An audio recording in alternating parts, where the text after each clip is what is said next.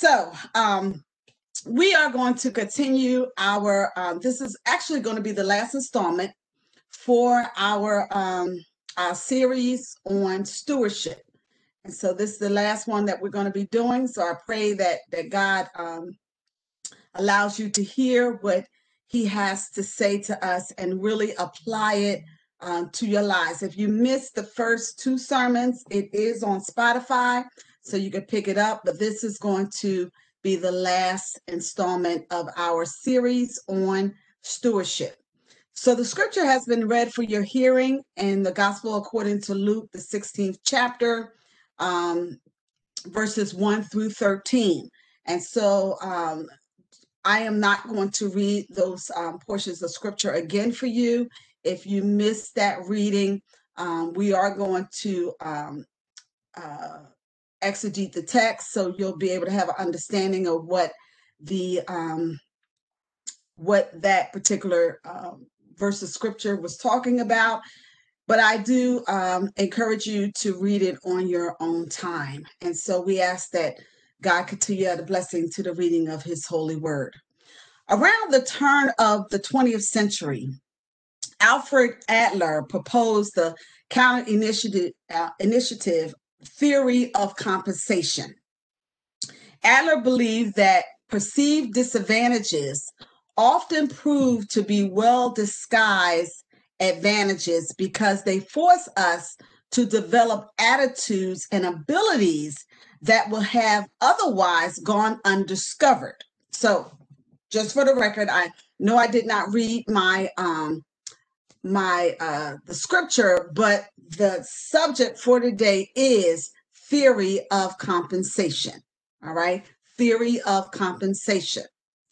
It's only as we compensate for those disadvantages that we discover our greatest gift. For instance, 70% of the art students Adler studied had optical anomalies. He observed that some of history's greatest composers, Mozart and Beethoven, among them, had degenerative disease traces in their ears. And he cited a multiplicity of other examples from a wide variety of vocations of those who leveraged their weaknesses by discovering their strengths. Adler concluded that perceived disadvantages, such as birth defects, physical ailments, and poverty can be springboards to success. And that success is not achieved in spite of those perceived disadvantages. It's achieved because of them. Amen. In the Bible, King David had an army of warriors who were called mighty. Before David became king, he was on the run from King Saul, who wanted to kill him. David's men were loyal to him. As David went without, so did they.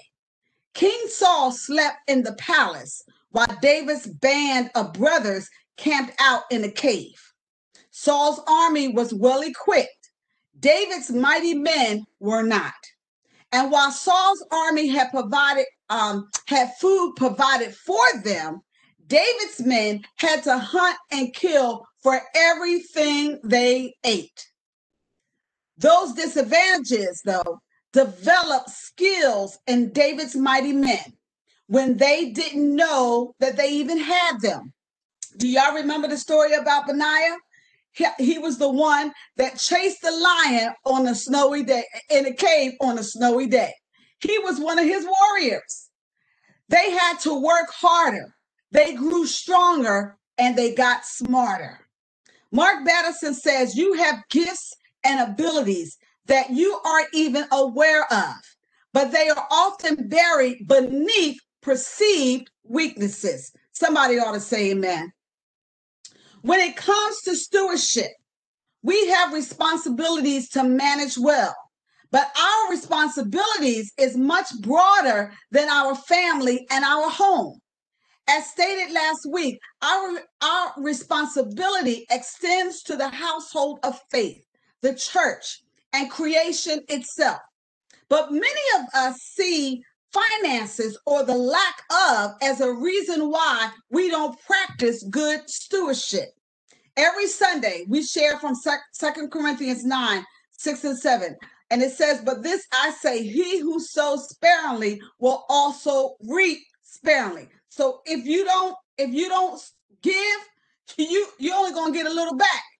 And he who sows bountifully will also reap bountifully. For those of you who give a lot, that's why you have so much. So let each one give as it purposes in his heart, not grudgingly or not of necessity, for God loves a cheerful giver.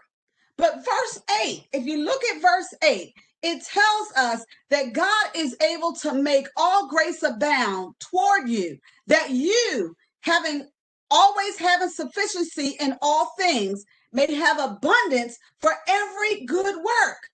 In other words, if you practice good stewardship, God can pour on blessings that will blow your mind so that you are ready for anything and everything that comes your way.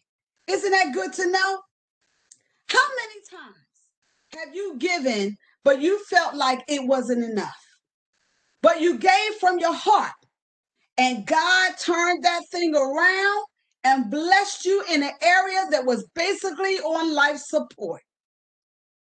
Many of us see the lack of finances as weakness. And the reason why we cannot practice good stewardship, I'm going to say that again. Many of us see the lack of finances as weakness.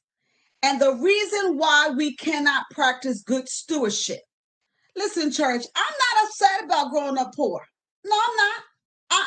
I'm actually proud of it. Now, at the time, did I not feel good about it? But no. But I'm gonna tell you the truth. When we were growing up, I didn't even know we were poor. Everybody else around us was in the same situation. So I didn't even know we were poor. Not until I got older. But because we grew up poor, in doing so, it made me work harder. I took advantage of my opportunities. I used what I had wisely because I wasn't sure when I would get it again. And I gave as the Lord instructed. Stewardship is about managing what you have. God instructs us to help the homeless, the widow, the orphans, those who are in prisons. So you don't have much money for them. Okay, that's fine. Just be creative. Give a bottle of water to someone who's homeless. Call a widow. I know that we're in a pandemic, so you can't go visit the elderly, but can you call them? Can you call them on the phone and talk to them? Share your resources with an orphan. Send an encouraging card to someone in prison. Today, our text teaches us about the do's and don'ts and the creativity in stewardship. Let's take a look at our text. Jesus is telling the parable of the unjust steward to his disciples. Now, some Pharisees are around and they're eavesdropping, or some would say ear hustling. What's interesting about this parable is that in most of Jesus' parables, the protagonist is either representative of God, Christ, or some other positive character. In this parable, the characters are all wicked. The steward and the man whose possession he manages, they both are shady. But here the parable begins with a rich man calling his steward in to inform him that he's being fired for mismanaging the master's resources. Remember, church, that a steward is a person who manages the resources of another. The steward was even allowed to transact business in his master's name. You know, that master had a lot of trust in his steward. The steward is being released for mismanagement, not fraud. Because obviously the manager, the rich man, he didn't know what the steward was doing behind his back. But we'll get to that in a minute. So the steward, realizing that he would soon be out of a job, make some shrewd deals behind the master's back by reducing the debt owed by several of the master's debtors in exchange for shelter after he gets the boot. When the master becomes aware of what the wicked servant had done, because he probably was doing this anyway, he actually, instead of getting mad, he actually praises the crooked manager. Why? Because, like 45, he looked out for himself. The unjust steward maneuvered to put others' debts to himself by cheating his master, who probably was cheating his customers as well. He made friends of his master's debtors, who would then be obligated to care for him once he lost his job. But Jesus says, look, and this is in the Message version, streetwise people are smarter in this regard than law-abiding citizens. They are on constant alert, looking for angles, surviving by their wits. Jesus said, I want you to be smart in the same way. But for what? I want you to be smart for what is right. Using every adversity to stimulate you to creative survival, to concentrate your attention on the bare essentials so you'll live, I mean really live, and not complacency just by on good behavior. We don't have to make excuses about not practicing good stewardship in different areas in our lives that we are given by God to manage. But we make excuses. We make excuses like, I don't have enough money. I'm too young. I'm too old. I don't have enough education. I don't have enough experience. I'm too busy. Everybody busy. And y'all know one of my favorites is, I just don't have that type of personality. I that's just not in my personality. I read, when it comes to difficult circumstances, you have two choices. I'm sorry, this thing keeps going off. You have two choices. You can complain about them, or you can make the most of them.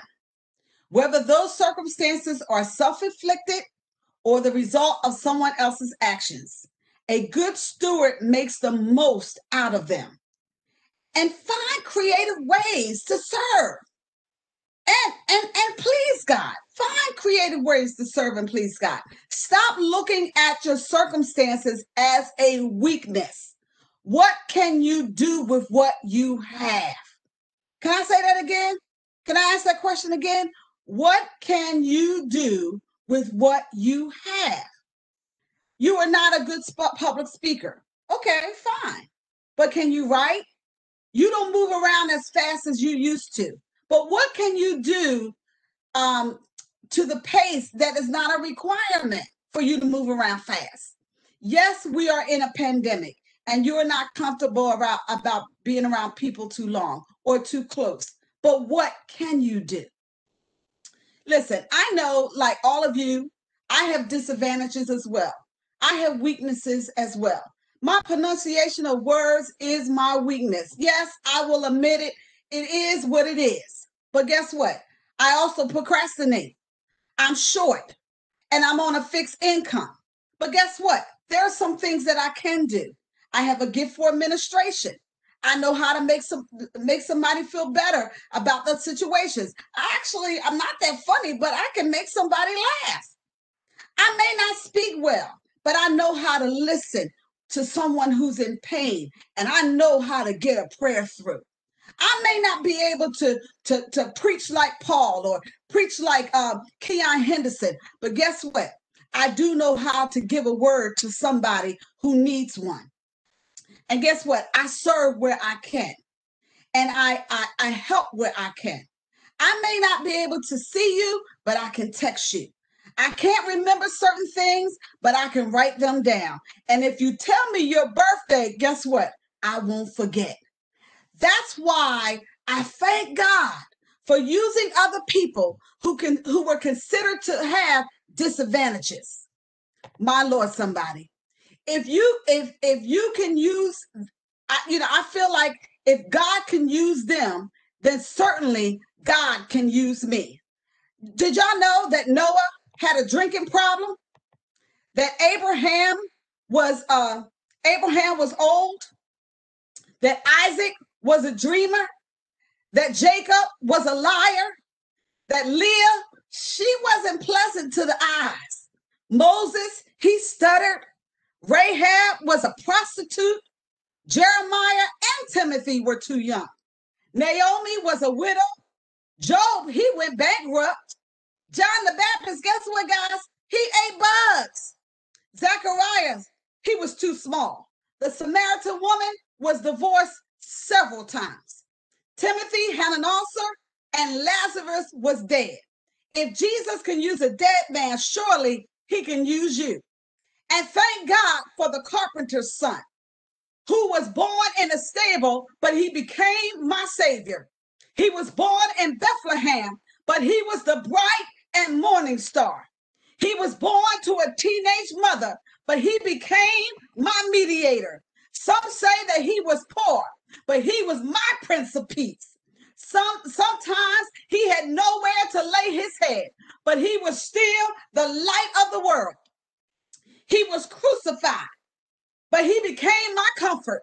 He was bruised, but he became my healer.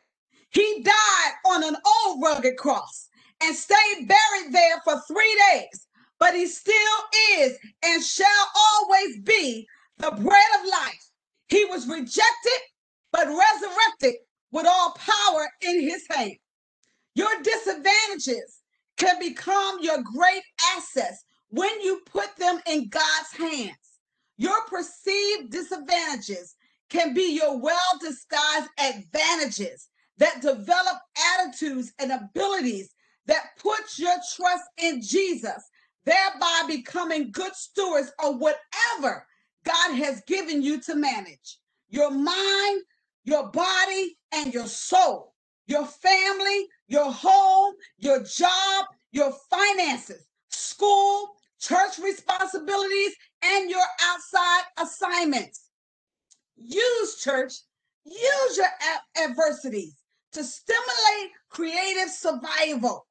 If you don't know how, then ask the Holy Spirit to help you. There's no excuse for not being a good steward when you have someone to lead and guide you in every area that God has given you to manage. You don't ask sometimes because you think you should know.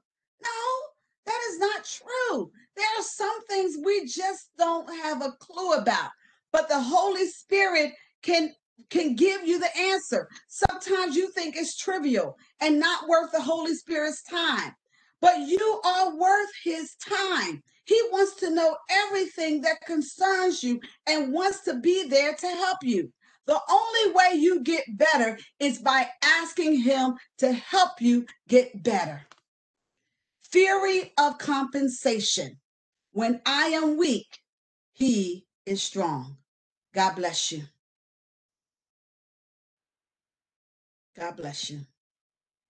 I pray that the word of God has helped you in some way and that God has touched you and allowed you to see that stop letting what you consider to be a disadvantage cause you from missing an opportunity to be a blessing.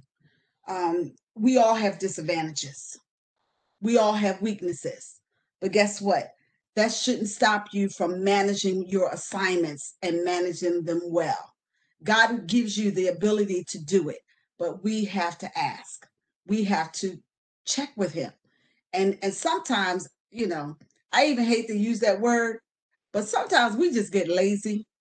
We do. We don't want to think for ourselves. We don't want to try to figure it out. We just lazy and in our thoughts about how to do a situation. Sometimes you just got to sit back and pray and say, Lord, how can I be of help? How can I do this? And God will give you the creative juices to be able to do it. And guess what? Sometimes it doesn't cost you a dime. Okay, so it costs you $2.50 to go buy somebody a bottle of water. Sometimes it costs you your time to pick up a cell phone and say, hello, how you doing? God gives it to you. but you've got to be willing to sacrifice and please him for his glory. So I pray that the message has challenged you.